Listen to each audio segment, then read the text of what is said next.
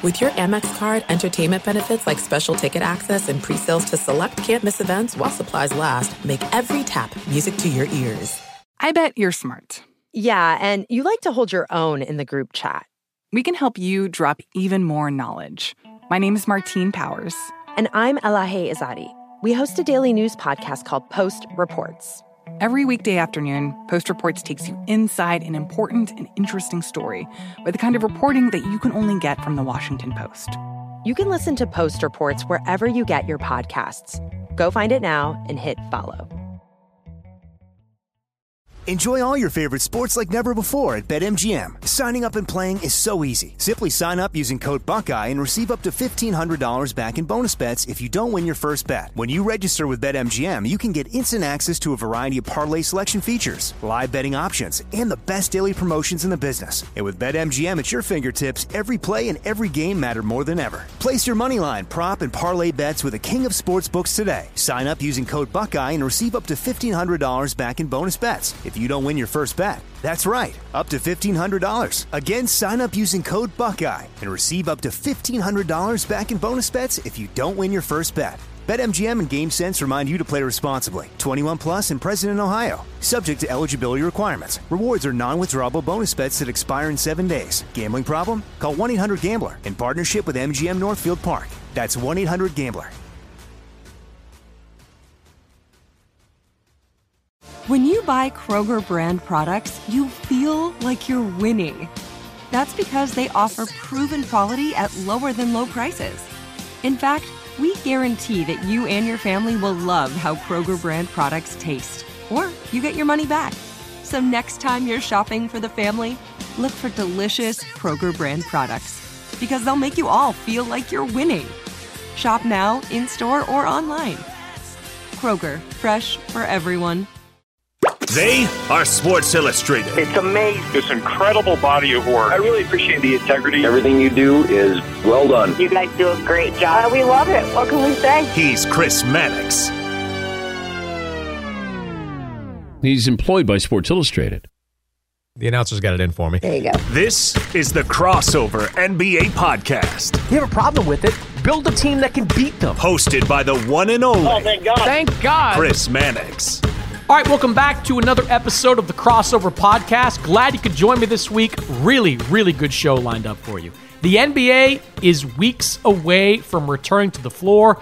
The league will officially resume its season on July 30th. Sam Amick, the great NBA writer from The Athletic, he joins me. We talk about some of our still lingering concerns, what might happen if there is an outbreak inside the NBA's bubble, and what teams could surprise in this new resumed season where it seems like anything could go inside that bubble. A little bit later on, Lloyd Pierce, head coach of the Atlanta Hawks, he joins me. The Hawks are doing something really interesting in that community. Atlanta's going to open up State Farm Arena as a polling place, so you can go into the Hawks building and vote in these upcoming months. I talked to Pierce about that, about the social justice movement, being continued during the NBA season, and his thoughts on Vince Carter, who is now officially retired. So stick around for that great conversation with Lloyd Pierce. Quick housekeeping note, if you like this podcast, very easy way you can support it. Head over to Apple Podcasts, post a comment, leave a rating. It's simple, it's easy, it's free. It's the best way to make sure that we keep doing this podcast week after week. That's it. All right, on to my conversation with Sam Amick. All right, Sam Amick is here, NBA writer over at The Athletic. He is enjoying quarantine in Northern California, where I'm sure his family has just been ecstatic at every day they get to spend with Sam. Am I right there, Sam? The family just loving having you around. First of all, Maddox, don't be speaking for me. I had presumption big time to say that I'm enjoying quarantine, first of all. Second of all, maybe I'll bring our two boys in here and you can ask them for yourself how they're feeling about daily lectures where dad tells you that you're not getting up early enough. You'll be proud of me. We talked off air about how I'm putting my camp counselor hat on and trying to keep them active. Man, I got them out on my elliptical. If they don't have physical activity during the day, then they got to do something, and they're out there acting like they're at the gym. But a weird time, brother. But thank you for having me, and good to see you. I wonder how your kids and kids' of any age will remember this, right? Like you and I will remember this vividly for decades to come, like 2020, the year that the world stood still and nearly fell apart. I wonder how kids will remember all this. Well, I mean, it's going to be talked about for all of time. And I just talked to somebody about this yesterday. Obviously, the longer it goes on, it just, the mark on history is that much greater. And even as you and I sit here talking, this thought crossed my mind today. It's just insanity that we are officially today at the halfway point of 2020.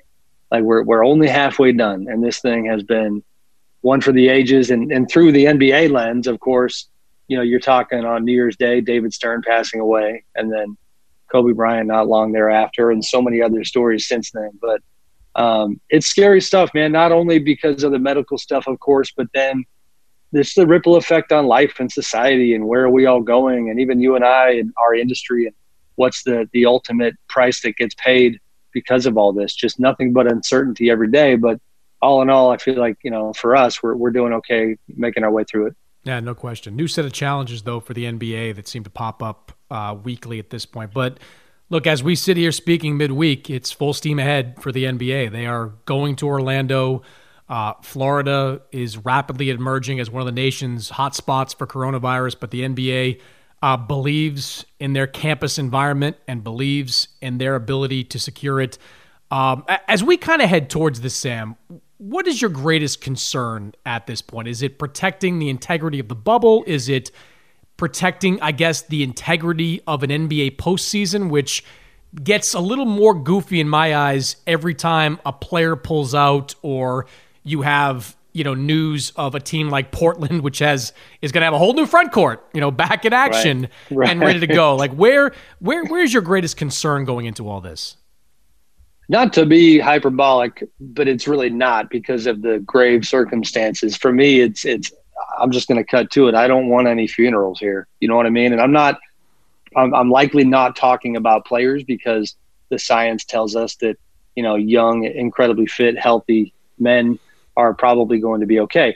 But we all know that the number one danger of this virus is the way in which it spreads. And so an older coach, an older staff member, what worries me is that as we know it right now and the way this is going to function, once you're on the campus, you're getting, let's say, tested every single day. But if you pick a time, all right, I got tested at 9 a.m. Well, at 10 a.m., I didn't know it, but one of the Disney employees touched a counter that I then touched, and I picked it up. I then played a game that night, and I contacted 25 different people, and I don't get tested again until the following day. There is lag time here. There are vulnerabilities here, and that worries me for everybody involved. I wrote the other day that for me it felt like a rocket launch, where it's part of it is kind of exciting, where you're just hoping to see this rocket basically break all the laws of science and make its way to the moon. But the entire time you're sitting there in the back of your mind hoping the thing doesn't blow up. And that's where we're at. And so they had a step forward last week with the agreement on both sides to really forge ahead. And before you know it, you got news coming out of Denver, news coming out of New Orleans, news coming out of Brooklyn, all these different teams that are shutting facilities down. And we're seeing the obstacles at a really early stage. So, I don't know where it's all going to go. You mentioned the coaches, and, that came up in the last couple of weeks, the idea that coaches of a certain age should take extra protections, like wear masks during games. And as we know, whether it's Alvin Gentry or Mike D'Antoni or Greg Popovich, there are a number of, and those are just the head coaches. I mean, there are a number of assistant coaches of that age as well. There was a pretty significant pushback from, the Warren Legaries of the world, the Coaches Association led by Rick Carlisle, to any older coaches taking those precautions. And I kind of scratch my head at that, Sam, because I understand I guess it sort of reminds people that they're older, but like, I think, general managers know that anyway. I don't think it's going to cost them. Like, it's not going to cost Mike D'Antoni a new contract somewhere else or Houston or somewhere else if he wears a mask for 3 months. I think it's a legitimate concern raised by the NBA and a very curious reaction from, coaching agents and the Coaches Association to push back so hard on that. What was your reaction to how that all kind of played out over a matter of days? Yeah, so I was somewhat surprised. I actually have talked to Warren about Mike D'Antoni in particular, and he joked when we talked about it, and this is before Woj had put out his stuff, where he essentially said, well, we'll have to talk to our, I forget what he called them, their employment lawyer or something of that sort. And he goes, oh, I'm just kidding. Well, he clearly wasn't kidding. And the assertion is this, that, and not to agree or disagree, but at least understand the argument, is that if COVID-19 is going to be part of our lives for quite some time, I think as an agent, the concern is that let's go ahead to 2021. Mike D'Antoni is going to be a free agent coach later this year. All of a sudden, that $20 million contract he gets is $14 million because he has a stigma attached to him as a compromised coach, somebody who might have to come and go based on, the precautions that are taken with this disease and this virus. None of which is to say, I understand it. I don't totally agree with it. It feels just extraordinarily kind of preemptive and a little tone deaf based on what everybody is facing right now. But at the end of the day, agents are paid to fight for the best contracts possible for their guys. And a little bit surprised that even Mike and Alvin and guys like that are kind of playing that same card. And I don't know that ultimately it's going to matter that much, Chris, because that once you get on the campus, it's just a different ball of wax, and the masks aren't necessarily the same effectiveness, if that makes sense, in that environment that they are on the outside. But it was a wild one, and I just, everybody needs to do everything they can to be safe. Put your advisory kind of hat on for a second. The NBA released that 113-page memo, which was very detailed.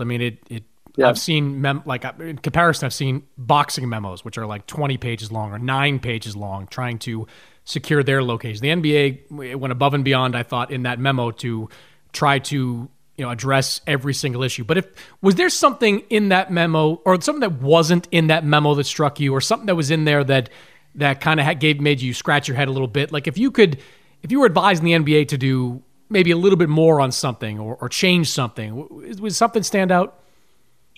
Well, I don't know if this was deliberate or not, but they did not specifically address the protocol and the perspective on some of the worst case scenarios. And Adam Silver has since addressed a few of them with media calls. But, the idea that, for one, I asked him on the call, if a superstar gets, test positive versus a role player, is there any different treatment? Might you, delay a series for a few days because, I'm sorry, LeBron is not the same as Alex Caruso.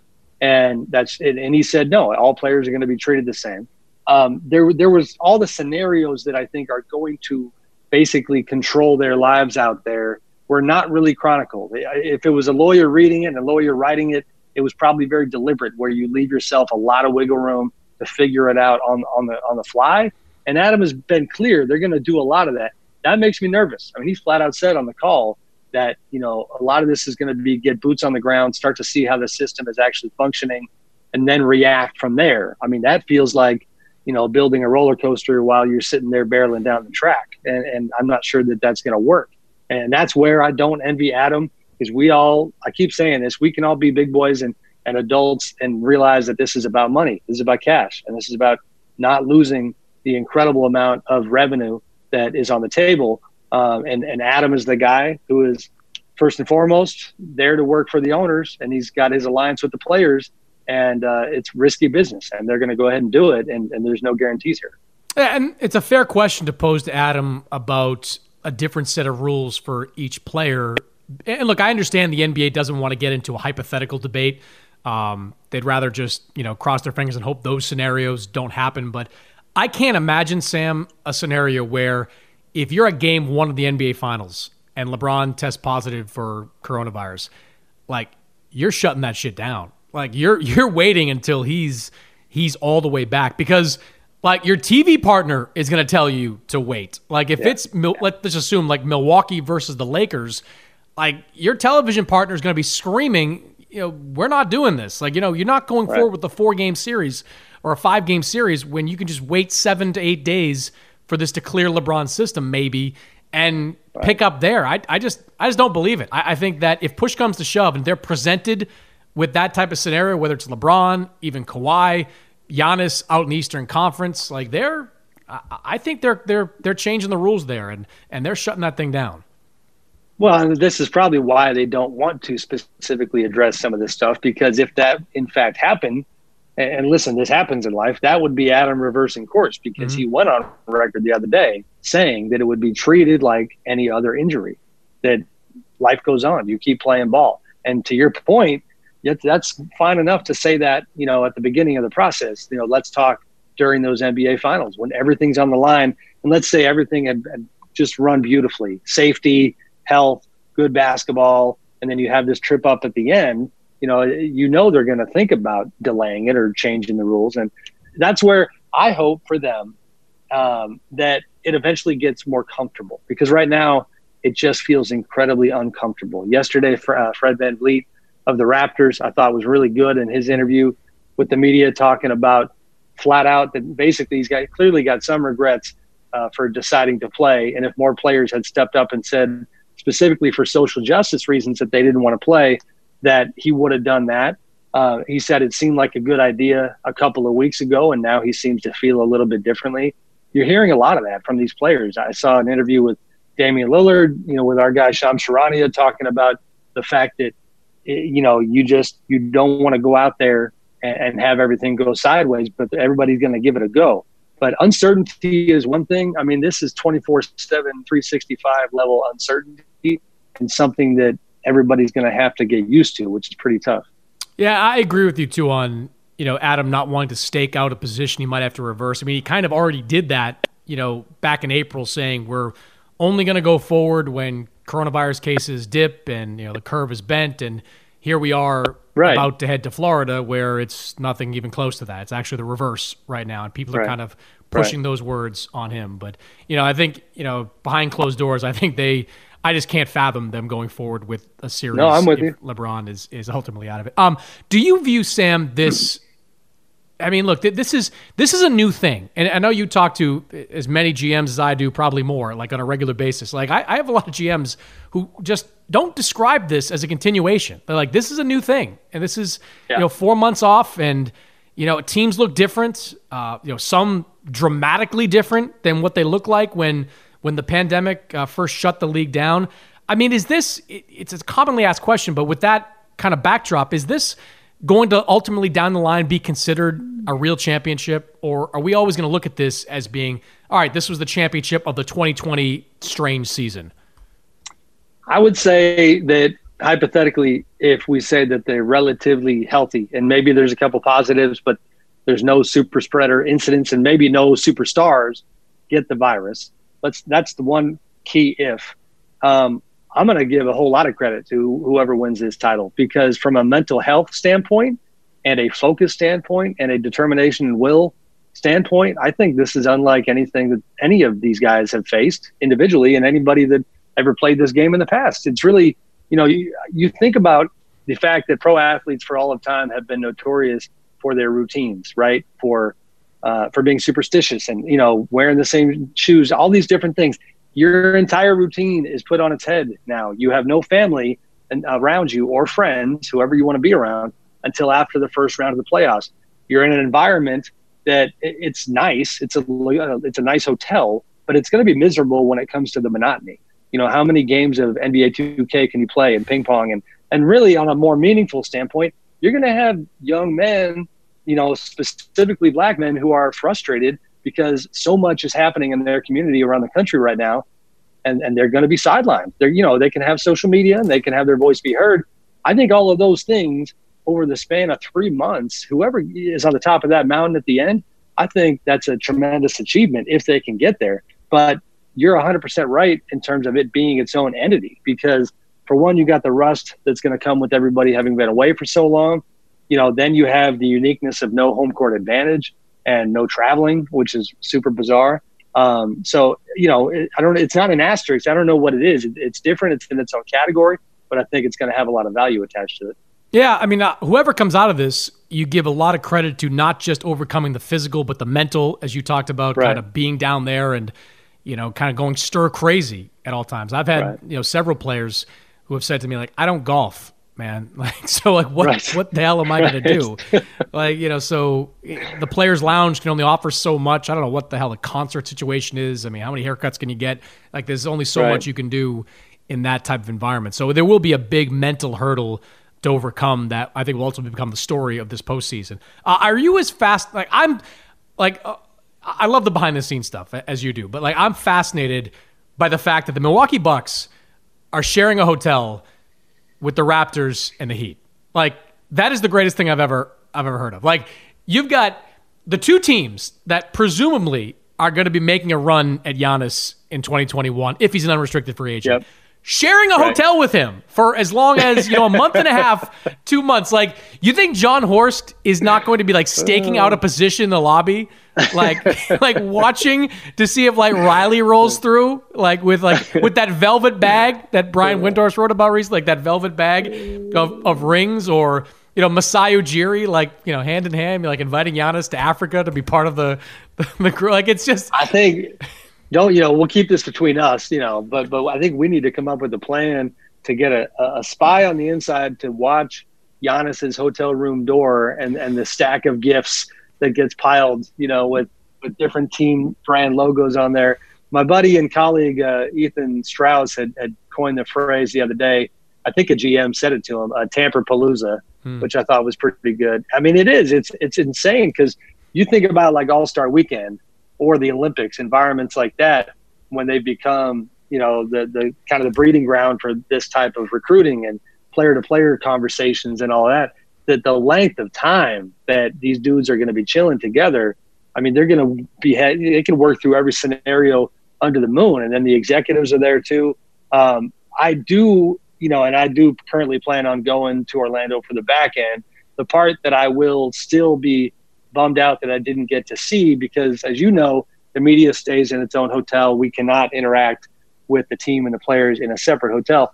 That, painting that picture and knowing kind of what type of stuff happened in there. Hopefully we can source some of it and learn a few things, but that's never happened. And then everything's going to happen like fireworks on the back end, because obviously the schedule is compacted. So, I think we're probably after the finals going to see in pretty short order, what some of these conversations led to. Yeah. I had a GM label that hotel the Temple of Tampering, where Giannis is going to be hanging out at. And that sounds like a good Disney ride. They should. You're gonna have like the Bucks gonna put like a GoPro outside of Giannis's room, just aimed at the door to monitor his every move, or send a security guard to just sit there and just monitor everything that he's doing at any given time. Right. Were you on the subject of Giannis? The conventional wisdom was finals or bust for Milwaukee to get Giannis to sign, but a lot's obviously changed since then. Not the least of which is, I don't know if the financials, Sam, are going to be different. Looking ahead to next summer. Does it still make financial sense for Giannis to sign that max level extension? Do you think that the rules have changed with all this, that, it's not as simple as Giannis signs, he stays, he doesn't sign, they have to explore potentially moving him? I have no reason to think that's changed. That would certainly have been my most recent pulse, pre-COVID. Just in terms of, this is the toughest part of pro sports, is that an organization can be simultaneously madly in love with a player and never wants to see him go away. But then the second that he sends that signal that he's thinking about, going elsewhere, they got to do what they got to do. And I do anticipate that that's the way the Bucks would handle this. And that's why, again, later this year could get very interesting. And only Giannis knows how he might look at this playoff challenge differently than if this had never happened, because I could certainly see, just on a human level, him having the attitude that, what's about to happen. The question is, does it truly accurately represent what you have as a group and as a basketball team? If you fall short, is it because you don't have enough, or is it because, this guy tested positive and had a hard time getting back, and that guy, just wasn't feeling Orlando? There's so many things, and this extends beyond Milwaukee, not to jump off the Bucks, but someone said to me recently, they're like, coaches are already preemptively frustrated because somebody will probably wind up paying with their job if things don't go well enough in these playoffs. And coaches they like to have controlled environments and control as much as they possibly can. They've never had less control over the circumstances. And nonetheless, they're going to pay for them if things don't go well for their team. So again, I can't read Giannis's mind. I still think the Bucks, I mean, they've done a wonderful job of putting themselves in the best position possible to get this thing done and have him be there for a long time. But, this is a new calculus. Yeah, I'm with you on what they've done. I mean, you really can't do much more than what Milwaukee's done, building a team of shooters around him, hiring the best coach out there.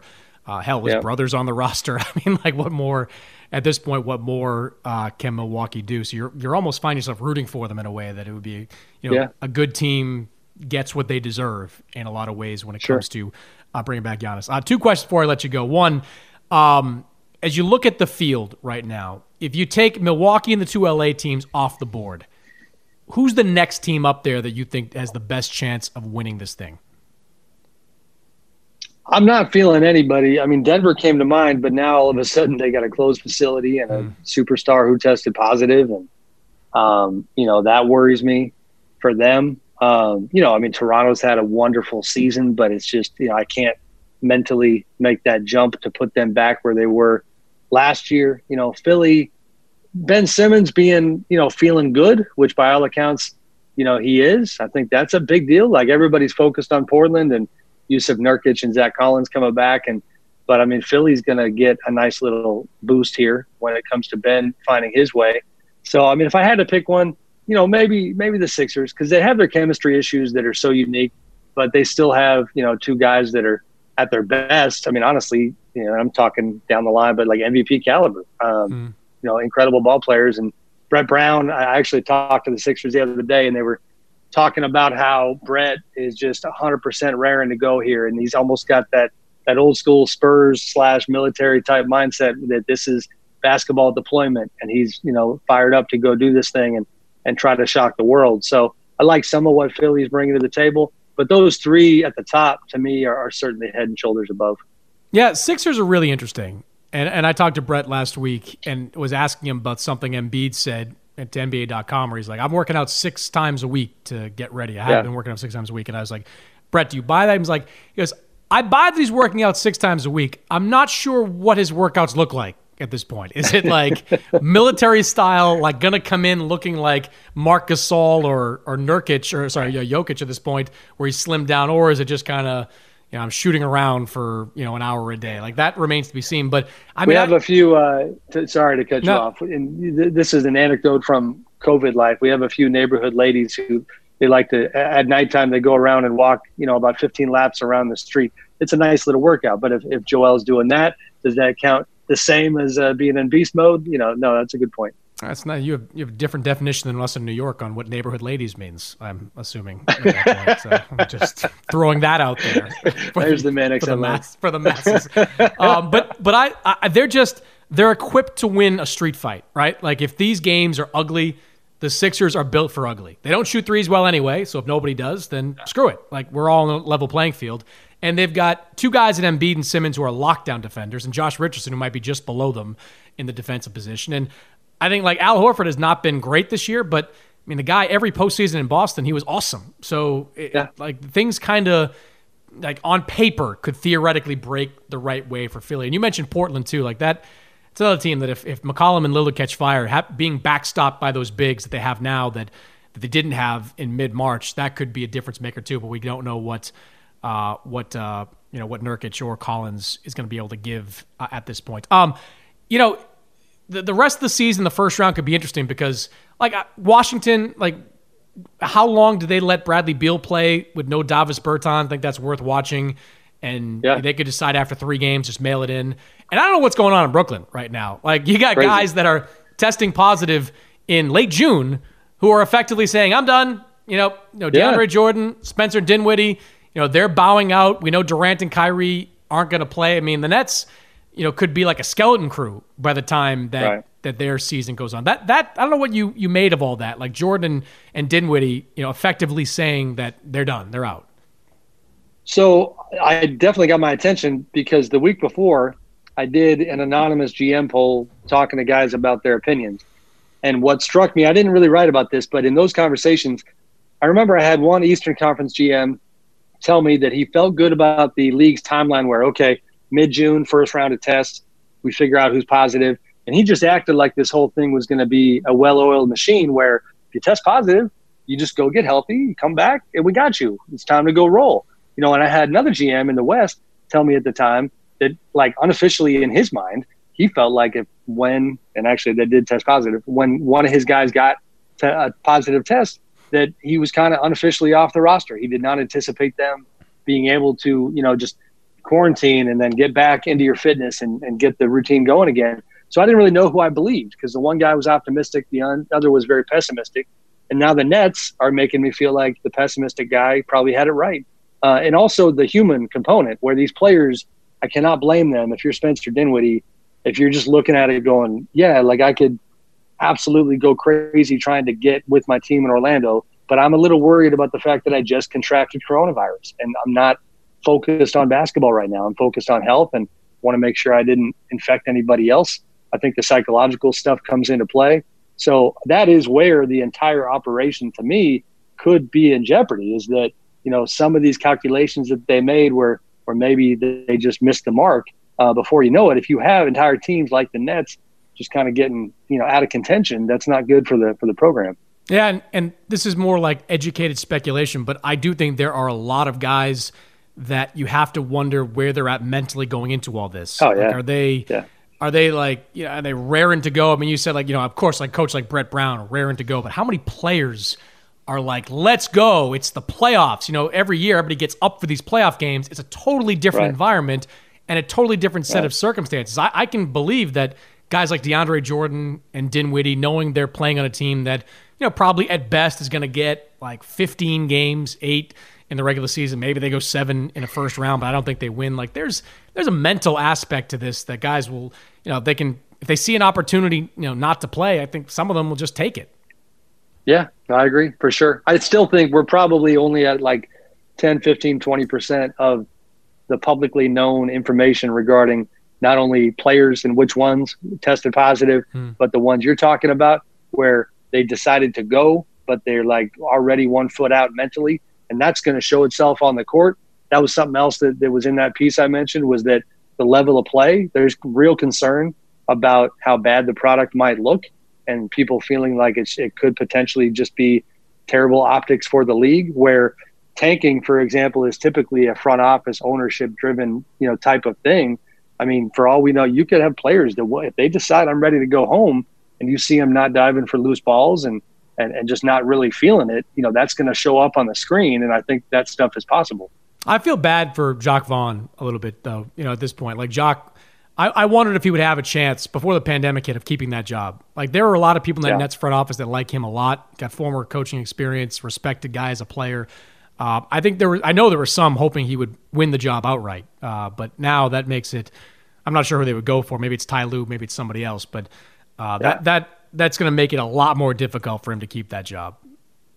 100%. To me, it's Brooklyn and Washington are the two squads that are already now ironically, from what I was told, the Wizards are excited to be going. So I'm not trying to indicate that they're not, but folks looking at the Wizards are the team that everybody says, like, okay, why are they there? It's 6 games behind with 8 to go.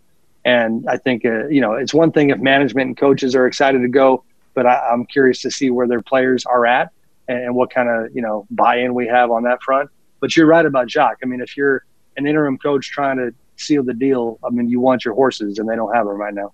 Yeah, it's a shame there. Sam, always good to catch up with you, man. Hope to cross paths with you even for a day or two in the old bubble. If you need me, I'm going to be looking for the Irish bar in the bubble. I've informed SI that my expenses will be entirely spent on an Irish bar in there. Like, just run a tab and let it roll. Let the good times roll. I like it. I mean, my name is A. Mick, so I'm good with the Irish part. And as always, I'll be bellying up to the bar with you if I see you there. Thanks, brother. Definitely. Appreciate it. Thanks for doing this, Sam. I appreciate it. All right, Chris.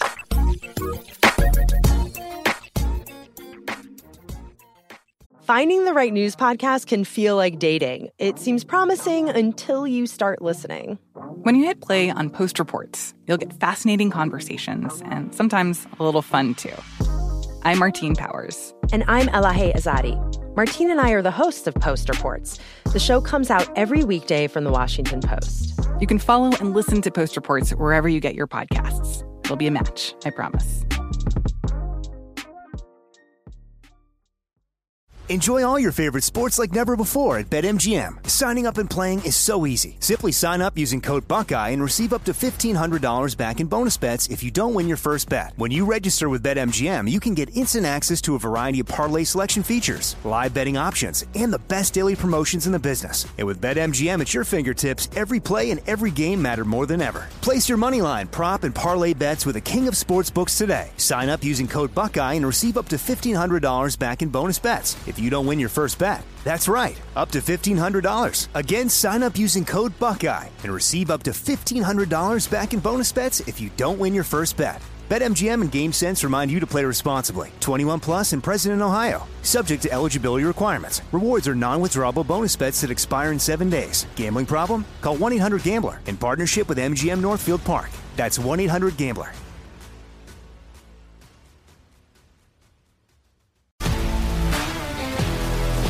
If you love sports and true crime, then there's a new podcast from executive producer Dan Patrick and hosted by me, Jay Harris, that you won't want to miss. Playing Dirty: Sports Scandals. Each week, I'm squeezing the juiciest details from some of the biggest sports scandals ever. I'm talking Marcus Dixon, Olympic gymnastics, Cain Velasquez, salacious Super Bowl-level scandals. Join me on the dark side of sports by listening to Playing Dirty: Sports Scandals on the iHeartRadio app, Apple Podcasts, or wherever you get your podcasts. What's up, everybody? This is Stephen A. Smith. When I'm not at my day job, First Take, you can find me in my studio hosting the Stephen A. Smith Show podcast. Tune in every Monday, Wednesday, and Friday, at the very least, as I bring you all new episodes that feature the biggest headlines in the world of sports, pop culture, business, and politics. You'll hear my unfiltered opinions on those nauseating Cowboy fans, the chaos in Washington, D.C., and trending topics on social media, as well as my straight shooter interviews with top celebrities and game changers. And I occasionally give out love advice. Yes, it's true. If you want to know my true feelings about something, I'll give it to you straight. So listen to the Stephen A. Smith Show podcast on the iHeartRadio app, Apple Podcasts, or wherever you get your podcast.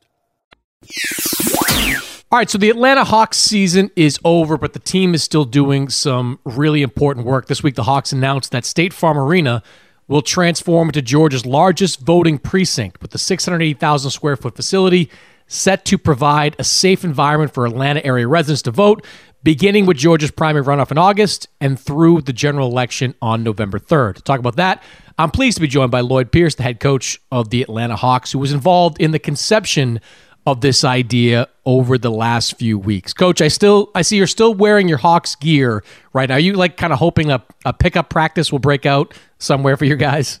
No, I'm headed to the gym. I mean, the one thing we can do is work out individually. So we have guys coming in. I think we have about 8 guys coming in today and 2 guys on the court at a time. So our coaches rotate and doing the workouts. I try and hop in and rebound here and there. And so I'll be heading there. We have it's basically every 45, 9:45, 10:45, 11:45. I think the last one might be 11:45 today. So I'll try and just hop on the floor, check out the guys, stay out the way as much as I can. It's got to be the longest these guys have been away from basketball, right? I mean, they've probably been playing at a high level since they were 7, 8 years old. This is the equivalent of a player that's been injured and really been taken away from activity. I think it's the only way I can equate it to anything of normalcy. For me, this has definitely been, I think it went 3 or 4 months without even being in the gym, which is just unheard of. In any form of basketball, just not even being in the gym, more or less, working out or doing things of that nature. So tell me about the genesis of this idea to turn State Farm Arena into a polling place, which, it's one of those ideas, Lloyd, that when it first I first read about it, I'm like, wow, that every city should do that. These arenas are huge. They're fully capable of being poorly played. How did this kind of come about? Well, hopefully every city does do it. Let's just start there. I know Detroit's talking about trying to get their practice facility involved, which is a huge facility, an open space, 2 courts. So I think if every city, every NBA city at least, can get behind it, what a tremendous opportunity we'd have to encourage voting and to increase the number of eligible voters and actually make it easier and accessible for them to vote and have a voting experience. For us, the concept was brought about our CEO, Steve Koonin. We've been brainstorming on a number of ideas internally of what we needed to do. But one of the ideas we thought externally was that we could do it now and really impact voting, whether it was a voter registration campaign and getting people eligible and registered to vote and using our staff, our coaches, our players, our social media platform to do so. But again, that idea was part of it. Why not use our arena? And it kind of came out just like that. Luckily for me, I get to do a lot of media and have been doing a lot of media. I just said it. Why not use our arena? Well, we would love to. And, I know it generated a lot of buzz, but behind the scenes, our staff, our CEO and our Atlanta Hawks staff, they were already processing and making calls. And one of the calls was to the Chairman Rob Pitts, our county official, county chairman here in Fulton County. And, next thing you know, I get an email saying, hey, there's a walkthrough that's going to happen. Coach, come down. We need your support to get this done. And Steve, our CEO, and myself and 3 other members of our staff are at the arena, and we're meeting with, I think it was 18 officials from the county, and really all the logistics, the people that are behind the logistics of understanding election day and the process of absentee ballot counting and what that looks like, and register for the the day of, what a site should look and feel like, and from a logistical standpoint. And without taking a moment to think about it, they were all in agreement that the arena was the best option that they had. And so that deal was done. It was fairly simple in a lot of ways. I think a lot of people have at least some level of awareness about Georgia's issues with voting in recent years. It received national attention during the gubernatorial election in 2018. And, just in the last few weeks, you saw problems with voting in Fulton County, where Atlanta, of course, is located. And during a global pandemic that has killed more than 100,000 people, there were lines stretched for blocks, in 90-degree heat out there. I mean, how much of that and the stuff that's happened in Georgia in the last couple of years resonated with you personally? Well, I think it is. It's a bit embarrassing when you live here in the state, and I live outside of Fulton County. I'm in DeKalb County, and we don't have those issues in DeKalb County. My voting experience was fairly easy. I walked to the poll, saw a sign that said "Go to the other station." I walked in there. There was absolutely no line. I saw my guy Kevin Burke, who was he's always at my voting site since I've been here in Georgia. We've gotten to know each other. Elder gentleman who's a sports fanatic who recognized me, and so this is the 3rd time I voted, and Kevin's been there every single time. So just kind of shows you the comfort I have in voting. I actually know my guy that's there, and then you walk out and put your sticker on and check your social media, and then you read about Fulton County. And the machines are broke at 7 a.m. or 8 a.m. And the lines are already long and backed up. And it's like, how is that? We're in the same city. How is that possible? Fulton County holds a majority of African-American communities, most of our African-American communities, and a lot of our lower-income African-American communities are, South Atlanta, Fulton County.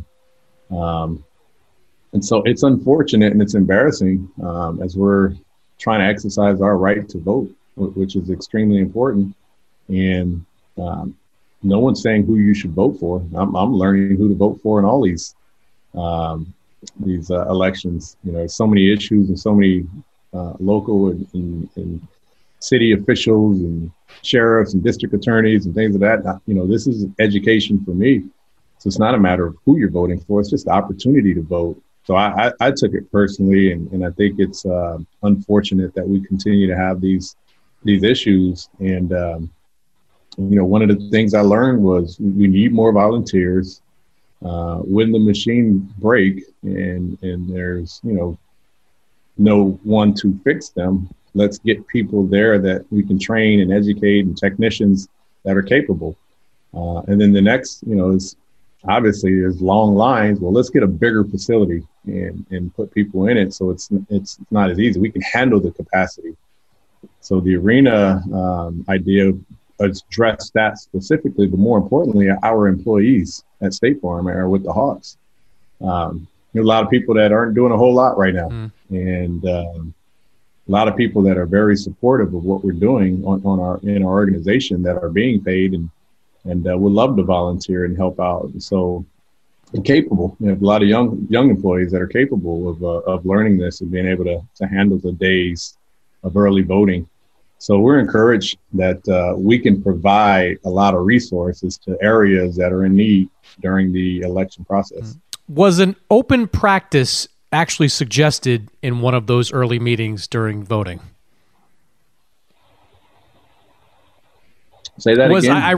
I read somewhere that somebody suggested having an open practice during the election for the Hawks to be on one of the practice floors. No, I mean, we would like to get in the gym and do whatever. I don't care who our audience is. No, that's not going to be happening. I mean, we would love to get our guys out there and encouraging our players and encouraging our voters and our citizens, but no open practices. I'm not going to fall for that one. It could be fun, people waiting in line to vote, and you're yelling at Kevin Herter to get back on defense. It's right. Kind of the best of both worlds for everyone. You listed voting in a recent interview as one of the kind of non-negotiables that has to happen as we move forward. Do you feel like there's a voting energy out there now? Yes. I think the miseducation, just the misconception of voting is for the presidency. I think everyone thinks that's when you vote for who the president is. And as you learn, and as I've learned, when you start talking about policing issues and you start talking about reform that's needed, some of those things the mayor can do. When you start talking about legislative items, as I marched on Georgia the other 2 weeks ago, and we were walking down to the Capitol building, some of those things go right to the governor. And, so there's so many levels and layers of who makes the decisions that are impacting our communities, via our city, our state, and then ultimately our country. But it's important to know, the district attorneys and the sheriffs and the police chiefs and, communication from organizations and our citizens with our mayor, and ultimately, choosing the right governor to sign off on all the local and state issues. And, to have a hate crime bill finally get passed in the state of Georgia a week ago, that's in-house. That has nothing to do with our president. That's something that we have to address here in the state of Georgia. And finally we did. Now there's some other areas that came with that, but I think that's important, understanding that. And I think the hardest thing is I've only been here 2 years, so I'm just learning about Georgia. I grew up in California, and voting in it is easy in California. It's a different, you get a booklet of information of all the policies and candidates and the things that are going to be, at the election. And when you go to DMV, you get your ID and then you register to vote. Like, you check that box and it says, "Oh, would you like to register to vote?" Yes, of course. So, you learn, and when you're invested in the community, you learn a little bit more. And you learn a little bit more about, wow, I can't believe there's no hate crime bill. Wow, I can't believe there's no duty to intervene for police officers in the city of Atlanta. You start realizing those areas of concern that's why voting becomes important for the local officials as well. Before I let you go, the NBA is officially going back to Orlando. We've heard several players express concern about the social justice movement getting lost in the shuffle at NBA return. Kyrie Irving led that call with players. I saw Fred VanVleet said this week that he had some significant issues with it. The league is taking some action to work with players on this, from having Black Lives Matter on the floor, or to allowing players to possibly wear social justice messages on their jerseys. What do you think? Is going back in the midst of all this the right decision? And how do you feel about the way the league has addressed some of these issues that players have brought up? Well, I think as an entirety, going back is absolutely the right decision. To resume basketball is great for the soul. We all appreciate sport and want sport, and I think the league has done as much as they can to try and provide an extremely safe environment and atmosphere. On the flip side, I think those that are struggling and aren't going to go and have personal choice and beliefs in what they feel is best for them right now, I think is absolutely the right decision as well. I'm a father of a almost 2-year-old, and I think it's tough to just say, hey, we're going to remove you from your family for this amount of time, and they have to deal with a pandemic on their own, and you go play basketball. I get it. Like, that's not an easy decision to make just because you play basketball or we want basketball played or because the atmosphere is safe. I still have a duty, and most of the players still have duties, and coaches have duties as head of the household in protecting their family. So although Orlando may be extremely safe, it's home safe. And I think a lot of people are, making. So I agree on both sides. It's a personal choice. It's not an easy choice. It's not an easy time of what we're all going through right now. We don't know what next month or the month after that's going to look like. And so you have to just try and make the best decision for you and yourself and your family at this time. But I don't think anyone denies the need for basketball or the want for basketball at this time. From a platform standpoint, I think our access, our reach from the social media, television, conversation, our ability to connect on, the racial injustice period that we're now understanding a bit more and being educated on and educating others and talking about. It's the greatest way we can keep the conversation alive so that we can continue to see some of the changes that are being made in our country. But the ones that are going to take a lot of time, it's an opportunity for us to keep putting the pressure on that and still talking about the many things that are needed to address racial inequality. Yeah, no question. Lloyd, you're headed to practice right now. Have you heard any retirement remorse from Vince Carter yet? The fact that he actually said he's done is a big step. I don't think Vince is ready to stop playing. I think he knows it's time. But no, I think his therapy right now is the golf course. I know he and a couple guys are going to play today. Actually, one of my coaches and one of the players are going with Vince today. I think he rotates everybody. I haven't made the invite yet, but he knows I'm not a golfer, so that's the other part. But no, I'm happy for him. I think it's a great decision, great time. Why try and come back? But I think the decision was made appropriately, and it was made with a lot of thought, and it was made. It was a difficult decision to walk away from something you've done his entire life and done it more than anyone at the NBA level. But we were very honored to have him part of our team the last 2 years. I think the only thing that Vince wishes he got was that last trip to Toronto. When I talked to him just after the pandemic hit, I think he was at peace with pretty much everything else, but that last visit to Toronto, I think, would have been special for him. Man, I tell you what, I was looking forward to it. Honestly, I thought this would be one of those great moments in sports history, being with Vince in Toronto, really at the end of the year, not forget. It's different if it was Vince's last game in Toronto in January, but to do it in April, to be a part of it in April, and to know there was, a game or two left in the season and Vince is going to finish his career in Toronto. Man, I thought I was really looking forward to that moment, that video, because we went there earlier and they gave him a great amount of love and respect. And, knowing that wasn't it at the time. So I can feel it, just the goosebumps of what that would have felt like being in Toronto for Vince. And it was an emotional couple years of Vince leaving and the fallout, and then kind of the healing that they've had and he's had.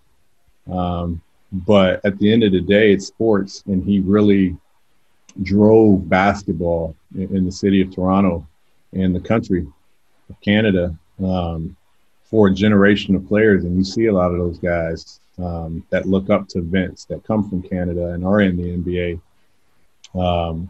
So I just, that's the, we got to get them there next year. Maybe when we fly out to Toronto and play, and, we can bring them kind of as an honorary member and let them do their due diligence of the respect and honor that he deserves. Because, man, that was frustrating. Yeah, that would be a powerful moment if you did that next year. It was that's a passionate fan base, and they're forgiving of Vince Carter, but kind of moving on from everything is certainly would have made for a great moment.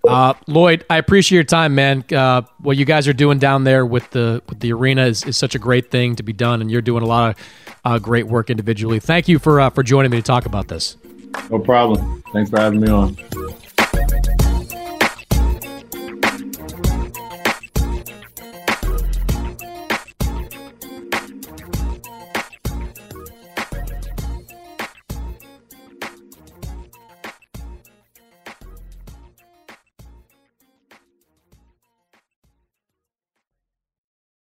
At Bet365, we don't do ordinary. We believe that every sport should be epic. Every home run, every hit, every inning, every play. From the moments that are legendary to the ones that fly under the radar. Whether it's a walk-off grand slam or a base hit to center field. Whatever the sport, whatever the moment. It's never ordinary at Bet365. 21 plus only. Must be present in Ohio. If you or someone you know has a gambling problem and wants help, call 1-800-GAMBLER. If you love sports and true crime, then there's a new podcast from executive producer Dan Patrick and hosted by me, Jay Harris, that you won't want to miss. Playing Dirty: Sports Scandals. Each week, I'm squeezing the juiciest details from some of the biggest sports scandals ever. I'm talking Marcus Dixon, Olympic gymnastics, Cain Velasquez, salacious Super Bowl-level scandals. Join me on the dark side of sports by listening to Playing Dirty: Sports Scandals on the iHeartRadio app, Apple Podcasts, or wherever you get your podcasts. What's up, everybody? This is Stephen A. Smith, host of the Stephen A. Smith Show podcast. Tune in every Monday, Wednesday, and Friday at the very least as I bring you all new episodes that feature the biggest headlines in the world of sports, pop culture, business, and I answer your phone calls and respond to your tweets. You'll hear my unfiltered opinions and straight-shooter interviews with top celebrities and game changers. All that and more. So listen to the Stephen A. Smith Show podcast on the iHeartRadio app, Apple Podcasts, or wherever you get your podcast. I'm Hannah Storm, and my new podcast, NBA DNA with Hannah Storm, chronicles my 6 decades in professional basketball. From growing up in the sport to becoming one of sports TV's first female broadcasters. Join me as I dig deep into the game's history, unearth some wild stories, and talk to my friends from the world of basketball, from Dr. J to Charles Barkley. It's been a wild ride, and now I get to take you with me. Listen to NBA DNA with Hannah Storm on the iHeartRadio app, Apple Podcasts, or wherever you get your podcasts.